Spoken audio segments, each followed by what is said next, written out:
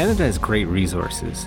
We're recognized globally for our minerals, metals, and rare earth elements that offer the world answers to their questions about cleaner and more sustainable energy. But we also have our homework to do. Our dwellings, our workplaces, our brick and mortars, our architecture all need a touch-up. When we plan, it must be with green intent.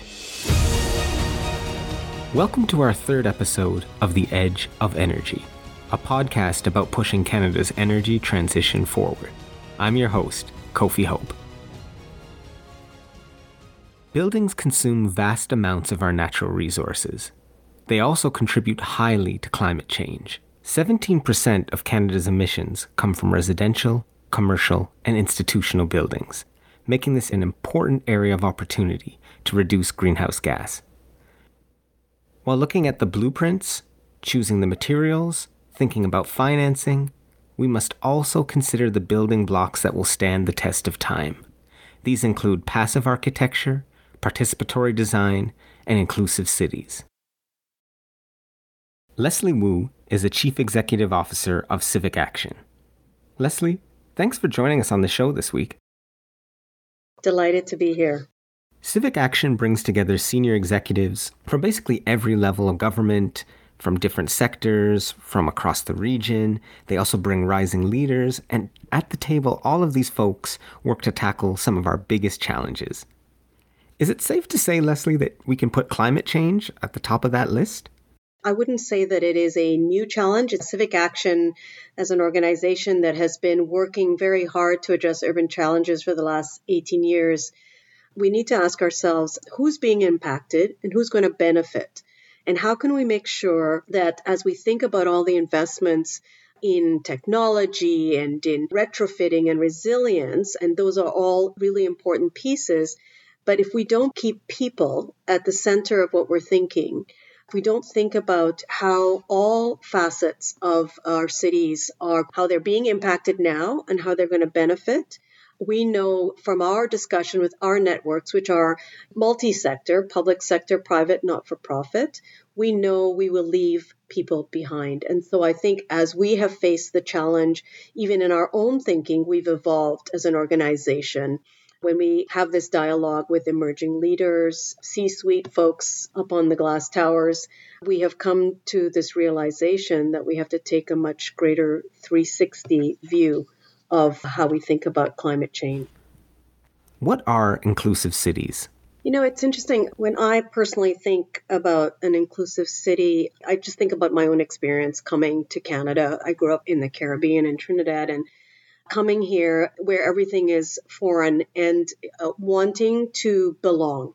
I think at the core of everyone, no matter where you are, whether you're born here or not born here, you want to know that where you live, where you work, where you play, you're not an outsider. Inclusion for me in an inclusive city is one where everyone, their uniqueness is valued, where everyone has a sense of belonging, and that we value all what people need and the contributions that they make in an equal way. And so that takes place in so many different dimensions. I think we traditionally think about the spatial component of inclusion. Do we have public space that allows everybody in?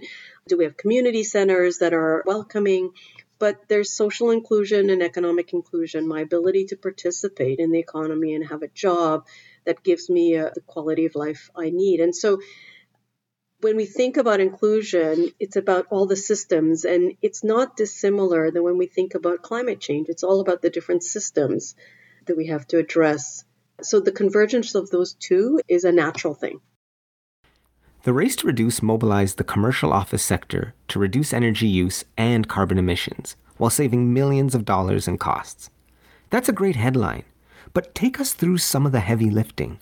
What does that look like on the ground? So I think what I'll reference, because I am a big believer, there is a way forward. And 10 years ago, Civic Action initiated within the downtown core of Toronto an initiative, we called it Race to Reduce. And it was at a time where there were no strong standards, there were no strong incentives. There was not a lot of leadership around the importance of the fact that this large mass of buildings, well maintained, fairly new, were ignoring the fact that energy was just spewing out, wasted, which was for Bay Street, downtown Toronto financial district, translates into dollars. So we brought these folks together. We identified some key leaders who would take on the challenge, set targets, began to sort of identify common metrics that they could work from collaboratively, independent of government legislation or requirements. And in the space of 4 years, with that mindset, with that leadership, with that data and analytics, where we set a target to reduce by 10% in terms of energy reduction, that collaborative exceeded their target to reduce energy by 12.1%, and equivalent to something like taking 4,200 cars off the road. That sprung a whole series of other initiatives that downtown business associations and Manitoba Hydro got involved and BOMA, Quebec. So we catalyzed this movement to do this in this space. If we can do that with that kind of energy, that kind of leadership, and that kind of determination, it can equally happen in other places, in the towers that we're talking about. And I think there has been some movement in the city of Toronto on the tower block initiatives. I think we've lost a little bit of, pardon the pun, a little bit of steam in putting our energy towards that. And I was just reviewing Graham Stewart's work on the tower block. He did an enormous amount of work and research and data around that. And it's still fresh today. I think we made a step forward when we were all focused on it at that period in time. But with like so many things, if we don't sustain it, we fall behind again.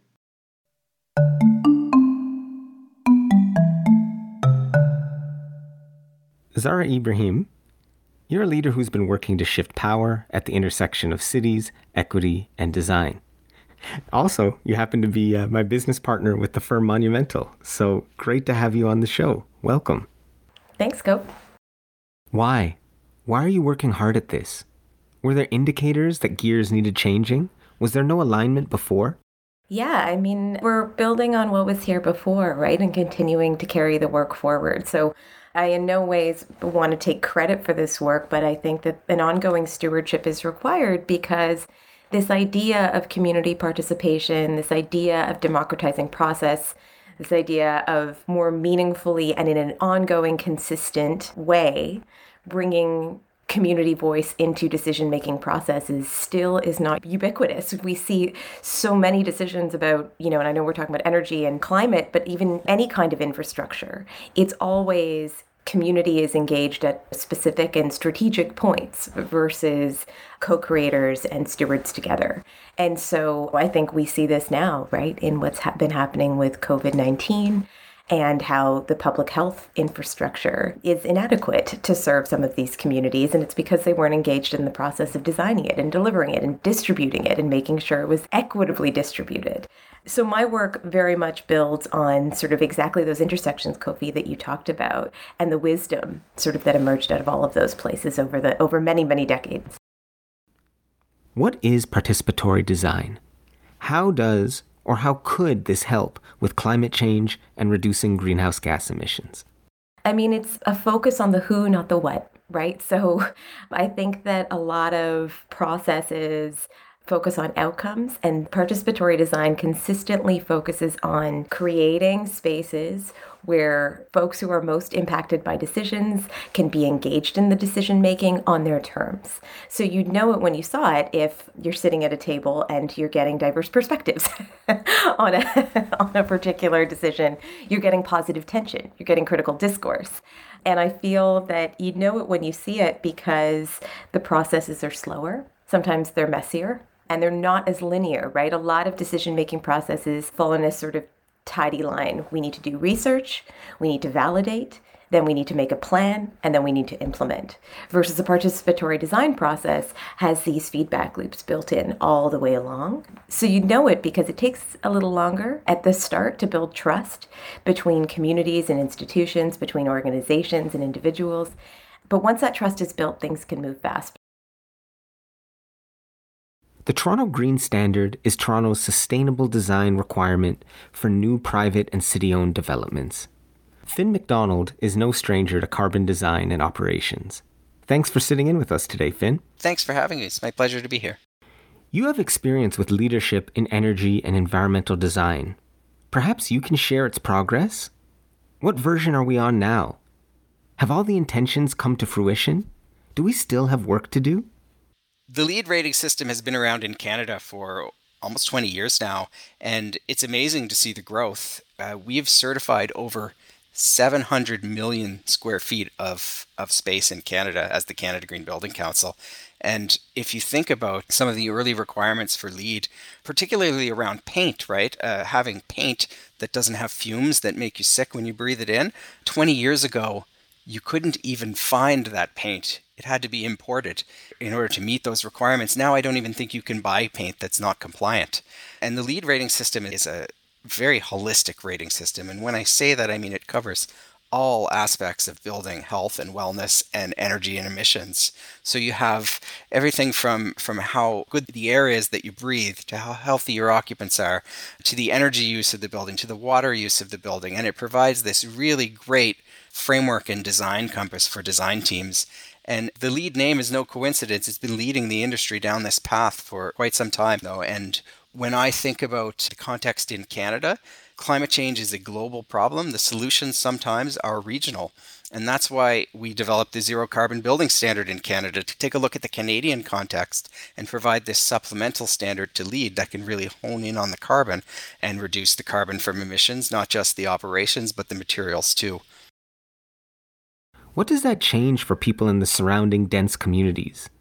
How are retrofits and multi-residential buildings being affected and addressed? So in the context of green standards, I started my career at the time of LEED.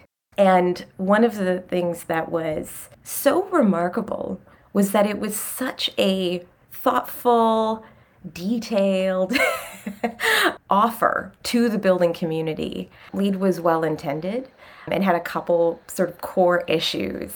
One was that it didn't address social inequities. It didn't have any measure of how to sort of advance and bridge divides in our communities and our cities. And the second was that there's no accountability. There was no accountability. That is changing.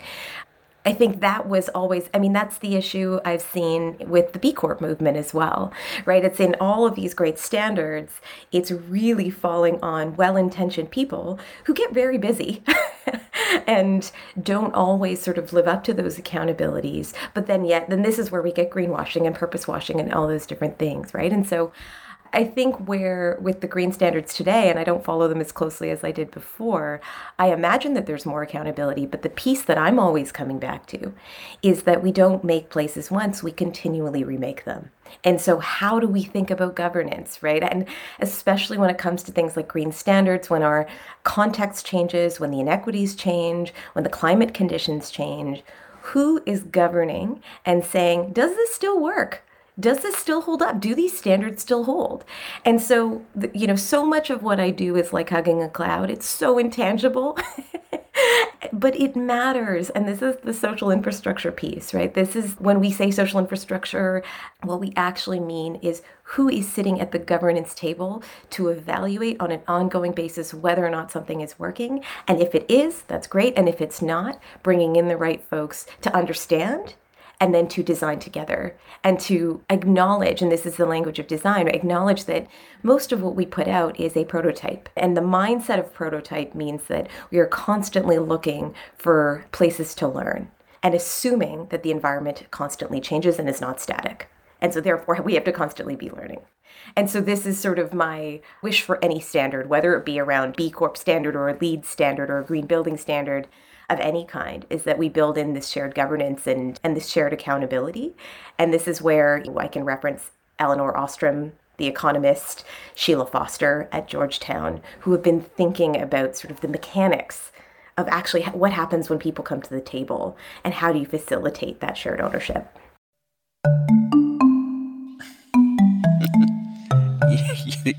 There's a lot of people that need to be in that room, but usually it's just the architect and one or two other trade specialties or design specialties, structural, and I don't know what the answer to that is. It would be a crowded room if you let everyone in who needs to be there. The LEED rating system has got something called integrated design in it and a requirement for an integrated design meeting to be held. which is supposed to get a lot of people together for a meeting really early on in the project to sort of set goals and expectations. I would say that that is far from being industry standard. And when we did the zero carbon pilot program, all of the pilot projects we had told me that getting the right people together early in the project and making sure they were able to communicate with each other was vital to the success of the project. To increase the energy efficiency of a building, a variety of active and passive design strategies can be incorporated. Can you explain these two considerations? So when you talk about active and passive strategies, you're really talking about how good of a building do you build, right? And active strategies is the equipment that goes in your building. So if you think about heating, if I say, well, maybe before I start installing really good heat pumps and things like that to heat my building, maybe I should make sure my walls are built really good, lots of insulation, air sealing so I can keep the heat in. Then I need less heat pumps.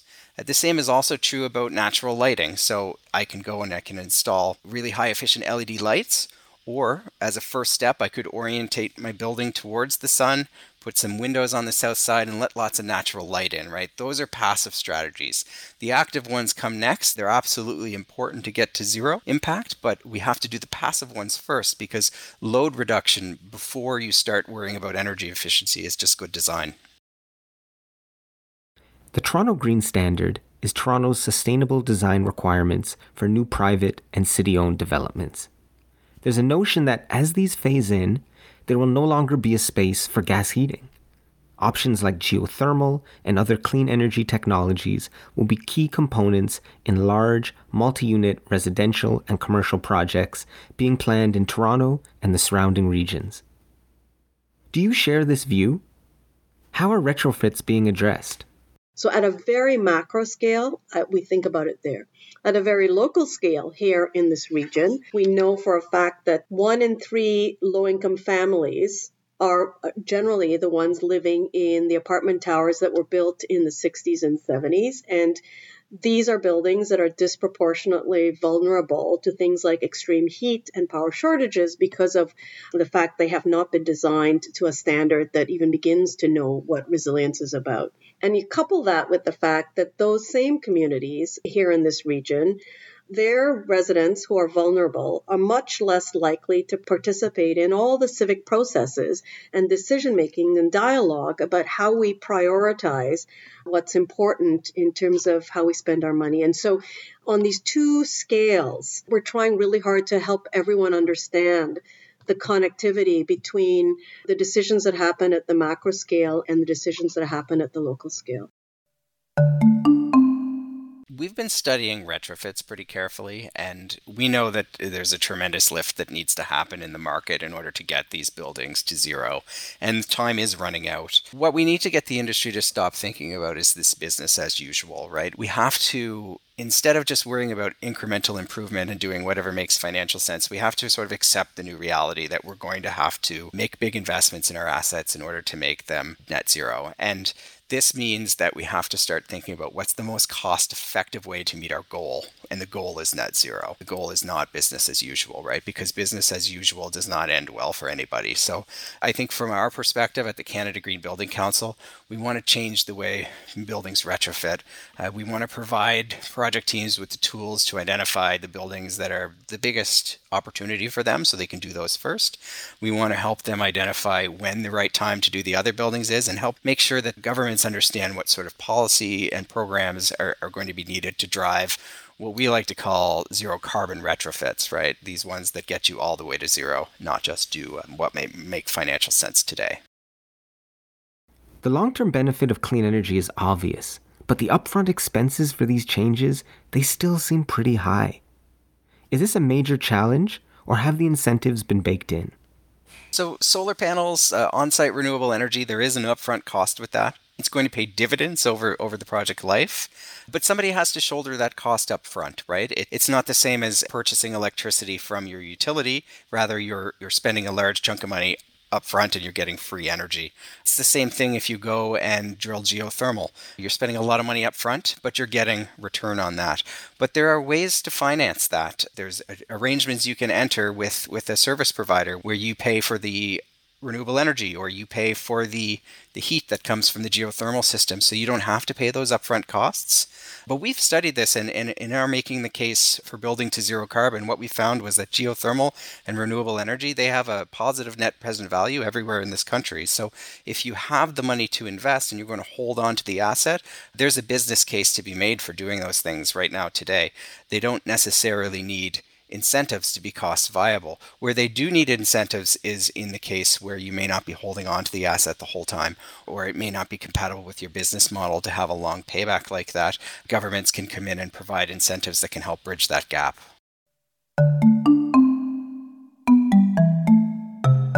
Of course, you're going to get pushback, and I understand and appreciate it when you say that we're investing $3 billion in green infrastructure, and a lot of it you can't even see, right? It doesn't even affect your day. You can't see it every day. My house doesn't change.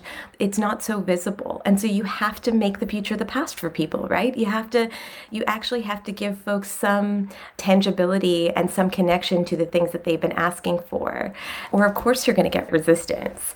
So I think we need to do a much better job of integrating the agendas. And that's something that we're just generally not good at, right? Like this pandemic has showed us that we live in a system. Everything is interdependent. Our liberation is bound, And the more that we come to embrace that idea that all of these systems are connected, then we'll start to get the support. And I think we build trust by making people feel seen. And sometimes making people feel seen is helping them see the manifestation of their asks, of challenges addressed in their day-to-day lives. And I think climate infrastructure can do that. We just have to, think a little bit deeper and bring people to the table and ask them what it's going to mean to feel the impact of the infrastructure. And we don't do that enough. Is there a way to frame investments to align with the market transformation roadmap that has been supported by provincial governments across the country? If you had to plan this, where would you start? So when an asset manager has a building that they want to improve over time, one thing that they'll have to do is develop a zero carbon transition plan. And this means going through the building and identifying all of the sources of fossil fuels, what sort of electric powered equipment can be used to replace that, and then what other changes do you need to make to the building in order to enable those changes to be made. So an example of that is if I want to install heat pumps, I might have to improve my walls, windows, insulation materials, things like that, before the heat pumps will be able to work. Now, this analysis is going to identify a number of things that are going to have to happen. The challenge is, if you were to go and do that all today, it would be cost prohibitive. And sometimes the changes we make to a building to reduce the carbon emissions, they don't always result in energy savings. So the idea is you have to pair those with what we like to call natural intervention points. So times when you're already going into that building to make changes. Now, an asset manager has got a capital plan for a building. They know how long the boilers are going to last. They know how long the walls are going to last. They know when they need to replace their equipment. So the challenge is to go and identify the equipment that needs to be replaced, what you're going to replace it with, when you're going to replace it already, and plan for that. You have to be proactive. You also have to make sure you have the other improvements done to the buildings to enable the heat pumps, such as better insulation or air sealing or things like that. Bring others in to your decision making, into your thinking, and to have an openness of mind. Thinking about how Indigenous communities, for example, their concept and culture of stature by giving away, not stature by accumulating. That's just a whole different mindset. And if you can't even begin to understand that that is actually a viable way of thinking, it's going to be really hard. And then practically speaking, there are things such as, if we're going to invest in infrastructure and we're going to make requirements of how that money is going to be spent, if we do not put criteria around who's benefiting from the jobs that are generated, or what requirements do we make about the supply chain that you're going to require when you procure a piece of technology or a piece of vehicle, or if we don't consider that policies we make, the land use policies we make, don't make requirements about specific policies or procedures or work plans around diversity and equity inclusion as part of how you're addressing it in your land use planning. All those things together or what will move us forward. We feel there are some really practical ways that government can step forward. I think there's practical ways private sector can step forward and not-for-profits can step forward, and individuals. So I am incredibly hopeful because at this very moment in time, more than any time in history perhaps for this city and this country, there's a window of opportunity and a degree of receptiveness that this could be of value to all of us. One thing I would be looking out for is how do we think about this in the context of housing? Right? Again, shared agendas. We have a housing crisis in our city, so I would be looking for ways, and the US is doing this now too, right? They're integrating the housing and the climate agenda very closely. So I would be looking for that. I would be putting a lens on all housing proposals to look at sort of the climate impacts as a non-negotiable. Like it's not a special program. That's what I would be looking for. And so I would be looking for, with any major project, what is the governance? Who's being sort of brought to the table to evaluate the ongoing impacts of this kind of work? I would be looking for dollars allocated for trust building.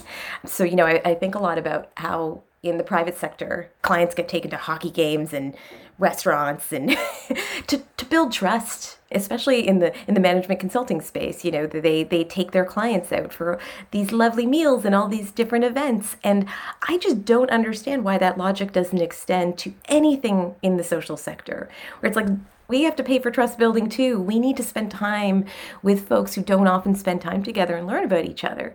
So I would be looking in budgets to see if you're doing a project that is like, an organization and a community working together, is there established trust? And if there isn't, how are you planning to build that trust? How much time have you allocated? And I would be asking, why not more? Why not more time? Why are you trying to do this so quickly? How are you going to do these community roundtables in 2 months? That's a very ambitious trust building process, and I want to learn how you do that if that's the case. So I'd be looking for those components. Well, thank you, Zahra, for sharing those aspirations and hopes with us today. And it was a real pleasure to have you on The Edge of Energy. Thanks for having me. On this podcast, we're taking our listeners to the edge of energy. We want to talk about what's happening with the global energy transition now, but we also want to sneak peek into future innovations. Can you talk about solutions like geothermal energy? And am I getting this right? The fact that you can now capture carbon in concrete? Yeah, geothermal is a proven technology, but its deployment has not been as fast as I would like to see. We're talking about taking drills and drilling holes into the ground and pulling heat out, also putting heat back in the summer, right? And balancing the two. But it's the most efficient way to heat a building. It's also low carbon because the electricity we use in 80% of our electricity in Canada is already low carbon. So geothermal has tremendous potential. Yes, there's upfront costs. There's ways to mitigate that through different types of arrangements with the geothermal drilling company. And there's been a lot of competition in that sector in the last few years. And if you have a project and you want geothermal, you can now get a few really qualified bidders. And that helps de-risk it for a developer, right? They can see proven project experience. They know they're going to get what they pay for. So geothermal has tremendous potential. And in some areas of Canada, it's our best shot for decarbonizing our heat because it's too cold to use air source heat pumps in some of the climate zones in this country. So if you're anywhere outside of Vancouver or parts of Nova Scotia, geothermal is the only way you're going to be able to get 100% of your heating on a heat pump. And on the carbon capture side, it's true we've been emitting carbon for quite a while, and we are going to have to start pulling some of that out of the air. And there is technology being developed to do that. The challenge is, what do we do with that carbon, right? And there are really innovative ways emerging, and I think one of the ones that has me the most excited is the idea of sequestering carbon in concrete. And there's a few different technologies out there. You can inject CO2 into the concrete when it cures. You can also use carbon capture and create calcium carbonate and start replacing aggregate with that. So if we can actually get the carbon of our concrete down to the point where we're storing more carbon in the concrete than is emitted when we manufacture that, it becomes a carbon sink. And until our materials are carbon sinks, we're never going to build ourselves out of this problem. But if we can make our materials a carbon sink, we can start building buildings and turning them into carbon storage devices. We can build roads and turn those into carbon storage devices. Any infrastructure, right? And bar none, concrete is the material that gets built the most. We pour a lot of concrete in Canada and the world. So the concrete industry has been doing tremendous things to innovate in the last few years, but I'm really excited for what's going to happen in the future. And I do believe by 2050, we will have carbon storing concrete. Thanks for sitting in with us today, Finn. Thanks for having me. It's my pleasure to be here. Leslie, thanks for joining us on the show this week. Thank you so much. It's been a pleasure and so much fun. Leslie Wu is a leader with over 2 decades of experience building sustainable communities and shaping urban growth in the Greater Toronto Area. Leslie's experience in the public, private, and not-for-profit sectors, and as a planner, architect, and community activator, will help advance Civic Action's mission to boost civic engagement and build better cities. Finn Macdonald is a manager of the Zero Carbon Building Program at the Canada Green Building Council. As an expert in zero carbon design and operations, he has been instrumental in the broad adoption of the program and driving reductions in the carbon footprints of buildings through collaboration with industry, governments, utilities, and other stakeholders. He has delivered sustainability consulting services for various projects related to carbon accounting, energy benchmarking, and the green building rating system. Zahra Ebrahim is the CEO and co-founder of Monumental. She's a public interest designer and strategist focused on deep, community-led approaches to policy, infrastructure, and service design. She also serves as an executive advisor to Deloitte Canada on civic innovation. She was founder and leader of Architects, Canada's first human-centered design firm. She is a professor at the University of Toronto and formerly taught at OCAD-U, while also helping to lead some of Canada's most ambitious participatory infrastructure and policy programs.